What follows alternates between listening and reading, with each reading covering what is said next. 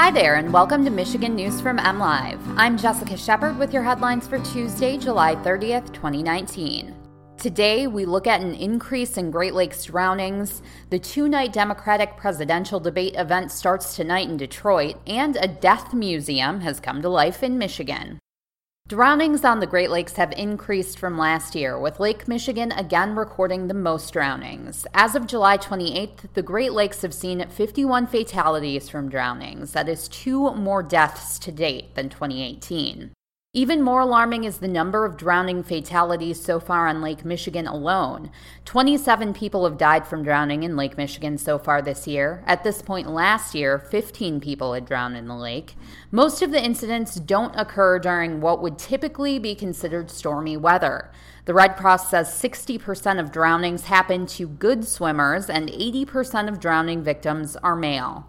The best advice for protecting yourself: wear a life jacket and stay out of the water when winds are strong. 20 Democrats will take the debate stage for the first presidential debates of the 2020 cycle tonight and tomorrow night. The historically large field of contenders will be split into groups of 10 across 2 nights of debate. Both nights will air live on CNN as well as on the network's website and mobile app. Both nights will be broadcast from 8 p.m. to 10 p.m. from the Fox Theater in downtown Detroit. Dana Bash, Don Lemon, and Jake Tapper will moderate the debates, according to CNN.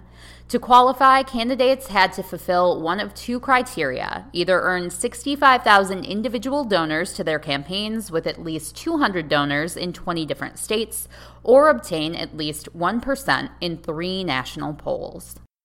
And finally, those who are fascinated with death can live it up inside a new Michigan museum. The new Anatomy of Death Museum is now open in Mount Clemens, with some items dating back to the 19th century. According to Todd LaRussa, who opened the museum earlier this month, it's an educational environment. The first thing you'll spot before entering the museum is an antique embalming table. Visitors are invited to lie down on the table and take a photo.